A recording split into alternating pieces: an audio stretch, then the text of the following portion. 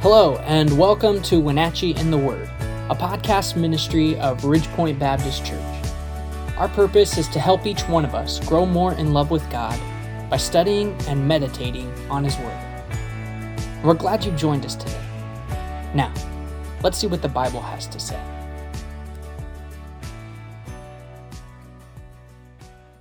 Well, hello there, my friends, to another day of diving into the Word of God. We're going to be in John chapter number 18 today, and we're going to begin in verse 12 in just a moment.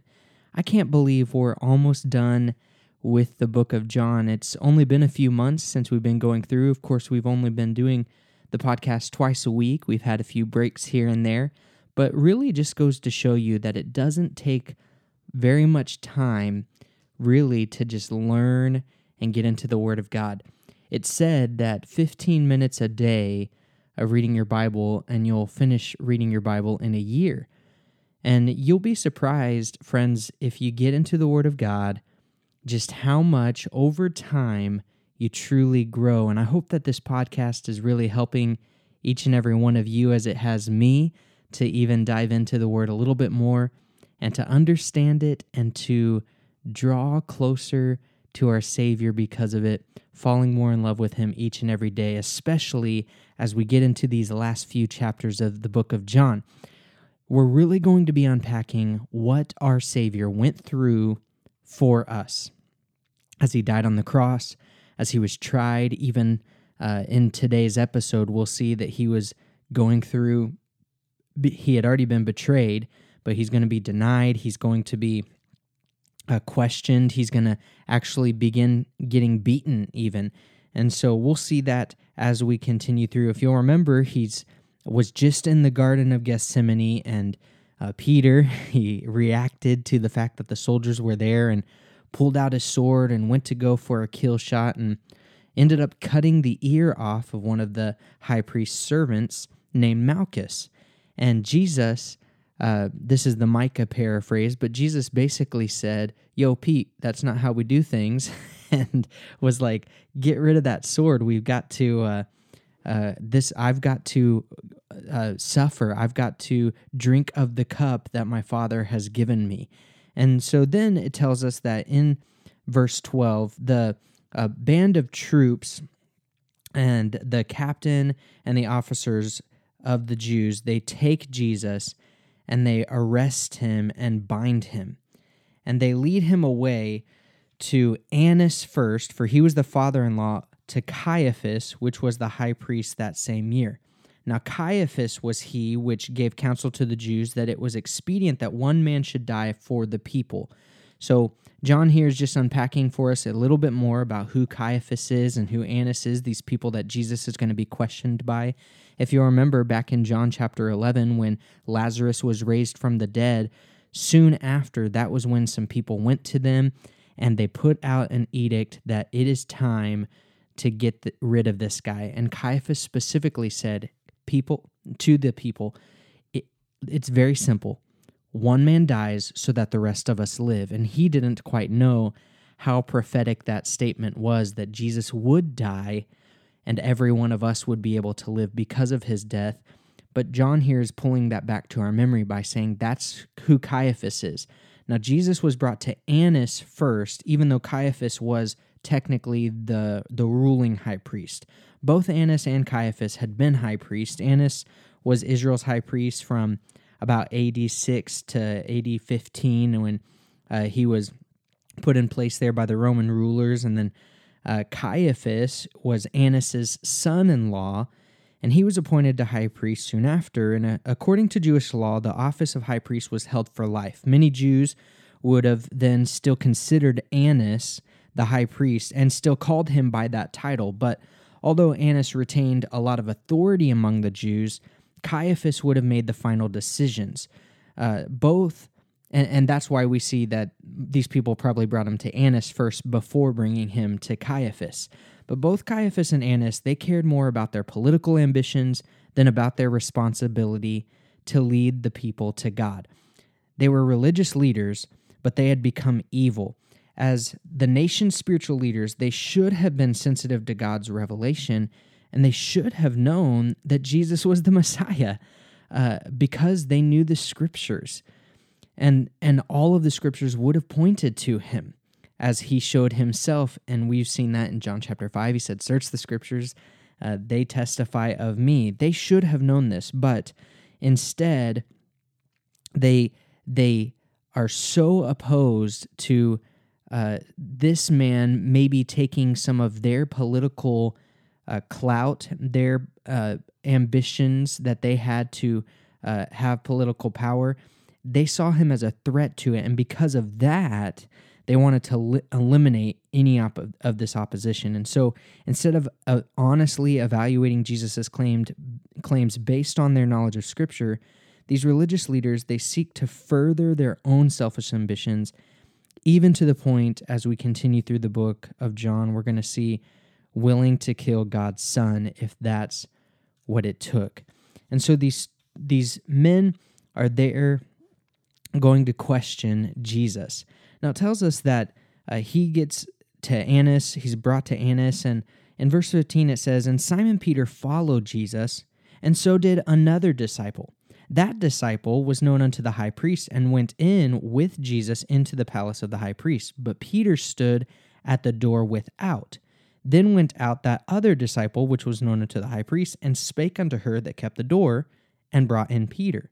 Then saith the damsel that kept the door unto Peter, art not thou also one of this man's disciples? And he said, I'm not. So the other disciple that it's talking about is probably John, the author of this book. He knew the high priest and identified himself to the woman at the door. And because of his connections, John would have gotten himself and Peter into the courtyard. But Peter refused to identify himself as Jesus' follower. And what we're going to see is really going to change Peter's life, the experiences that he goes through in the next few hours. But during the night, Jesus has a pre-trial hearing, really, before Annas, before he's taken to Caiaphas and the entire high council. But we already know, if you'll recall in John chapter 13, Jesus predicted that Peter would deny him. He said, this very night, before the rooster crows, okay, you're going to deny me 3 times. And already we've seen here in verse number 17 that as John has gotten Peter into the courtyard and he's going in, the young girl who's there at the gate of that courtyard says to Peter, aren't you also one of his disciples? And Peter says, no, I'm not. And the servants and officers stood there who had made a fire of coals, for it was cold. And they warmed themselves, and Peter stood with them and warmed himself. So it's about to give us a parenthetical of what's taking place with Jesus, but Peter is here next to a fire, most likely watching what is taking place with Jesus and the questions that he's about to be asked. Verse 19, the high priest then asked Jesus of his disciples and of his doctrine. Jesus answered him, I spake openly to the world. I ever taught in the synagogue and in the temple, whither the Jews always resort. And in secret have I said nothing. Why askest thou me? Ask them which heard me what I have said unto them. Behold, they know what I said. So Annas asks Jesus about his disciples, perhaps because of fear or jealousy. And then he also wanted to know about Jesus' doctrine. What are you teaching that might maybe be a concern to the religious establishment? Annas basically brought to Jesus before him and asked, tell us all of what you're guilty of and everyone who's with you. And in his reply, Jesus didn't mention his disciples at all. He protected them, it seems, in every way possible. So Jesus says to Annas, I did not have some secret doctrine or teaching that could be revealed under interrogation, okay? I spoke openly to the world. My teaching was open in the synagogues and in the temple. Jesus could even say, in secret, I have said nothing. I haven't said anything in secret. So why do you ask me? Ask those who have heard me and what I said to them. Now, in saying this, Jesus wasn't being uncooperative. He was really asserting his legal right. there was not supposed to be a formal charge against the accused until witnesses had been heard and had been found to be truthful. And it was the high priest's duty to call forth the witnesses first, beginning with those for the defense. And they were supposed to go through that. And these basic legal protections for the accused under Jewish law, we don't see them observed at all in the trial of Jesus. So Jesus was therefore claiming that if his teaching was in question, evidence should be heard in the normal way. If you're asking about my teaching, then where are my witnesses? Where are the people who heard my teaching that can speak against or speak for what I have said? And that's what Jesus is saying there when he says, ask the witnesses, people who have heard me. And when he had thus spoken, one of the officers which stood by struck Jesus with the palm of his hand, saying, Answerest thou the high priest so? So an anonymous officer began the physical abuse of Jesus that would end in his crucifixion. It begins here. This man smacks him upside the head and says, Is that how you're supposed to talk to your high priest? And Jesus answers to him and says, If I've spoken evil, bear witness of the evil. But if well, why smitest thou me? He says, If I've spoken evil, then bear witness of that evil, testify to it. But if I have spoken well, then why are you hitting me? Why are you getting physically abusive? And Annas, after that, then sends Jesus bound, still in some kind of fetters or handcuffs or something, sends him bound to then Caiaphas, the high priest. Now remember, this entire time, we know from verse 18 that Peter is standing by watching by a fire. And it picks that back up in verse 25 when it says, Now Simon Peter stood and warmed himself. Therefore they said to him, You are not also one of his disciples, are you? They ask him if he was also one of the disciples. Second time he's been asked. And he denies it and says, I'm not. Then one of the servants of the high priest, being his kinsman whose ear Peter cut off, said, Did not I see thee in the garden with him? Peter then denied again, and immediately the cock crew. So, secondly, the second person asks, Peter denies knowing Jesus. The third person, interestingly enough, has a relationship somehow, brother, cousin, something, to Malchus, the very one that Peter cut his ear off in the garden just a few moments before all of this, maybe within the last hour or 2 hours that took place. And so if anyone was going to remember this man, it would have been this guy. Yeah, I know I saw you. You cut off the ear of my brother or of my cousin. You cut his ear off. You definitely are one of them. And Peter denies it the third time. Now, Matthew 26 tells us that Peter, when he denied the third time, denied with cursing, with swearing, hoping that would make these people think even more that he's not associated with Jesus. And immediately after this third time of denial, it says that the rooster crowed.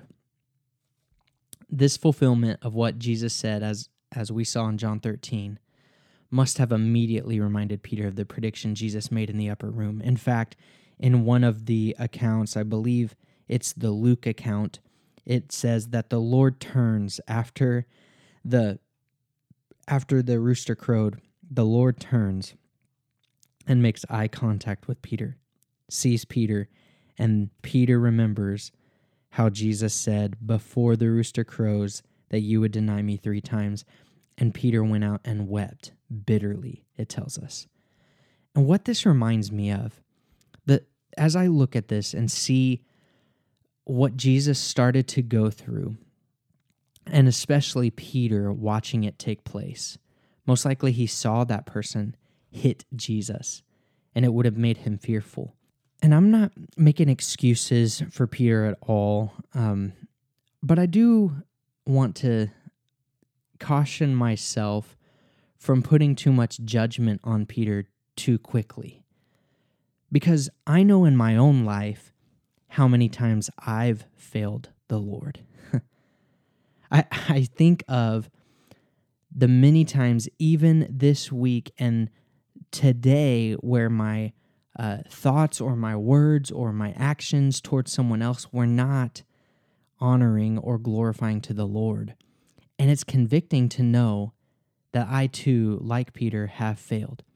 And what I see from this is, first of all, that what Jesus says will take place, what God says will take place, will.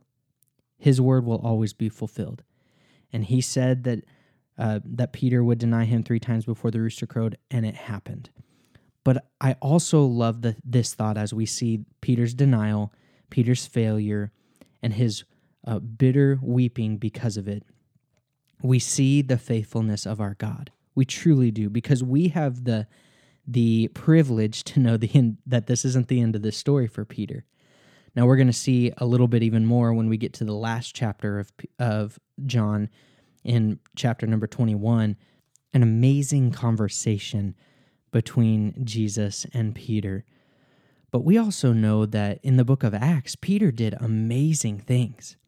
He preached on the day of Pentecost and saw thousands come to know the Lord and be baptized.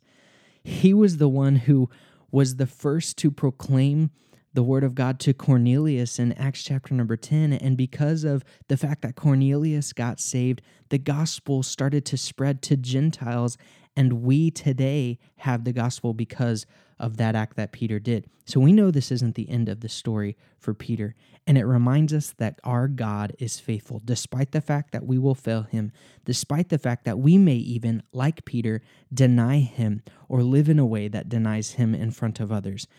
Even knowing that, our God is faithful to give us a second chance and to still use us in his work each and every day. And so as we go through this day, may we not focus on the failures when they take place. Repent of them. Turn back to the Lord. We see Peter do that in just a few chapters. Repent, turn back to the Lord. But remember, it is not over. God does not define us by our failures. He defines us by his love for us. And we can rest in that truth, knowing he can still and will still, if we submit to him, use us in his working. So I hope that's a help today, my friends, as we walk through the day. Just remember the faithfulness of our loving God. Despite our shortcomings and failures, he can and will continue to use us. Thank you so much for listening. If you enjoyed the podcast, go ahead and subscribe to it or share it with your friends. You can hit that share button or take a screenshot and share it on your social media. And if you're from the Wenatchee area, we'd love to see you at Ridgepoint sometime. Find out more about our ministry at wenatcheechurch.com. Thanks again for listening. God bless.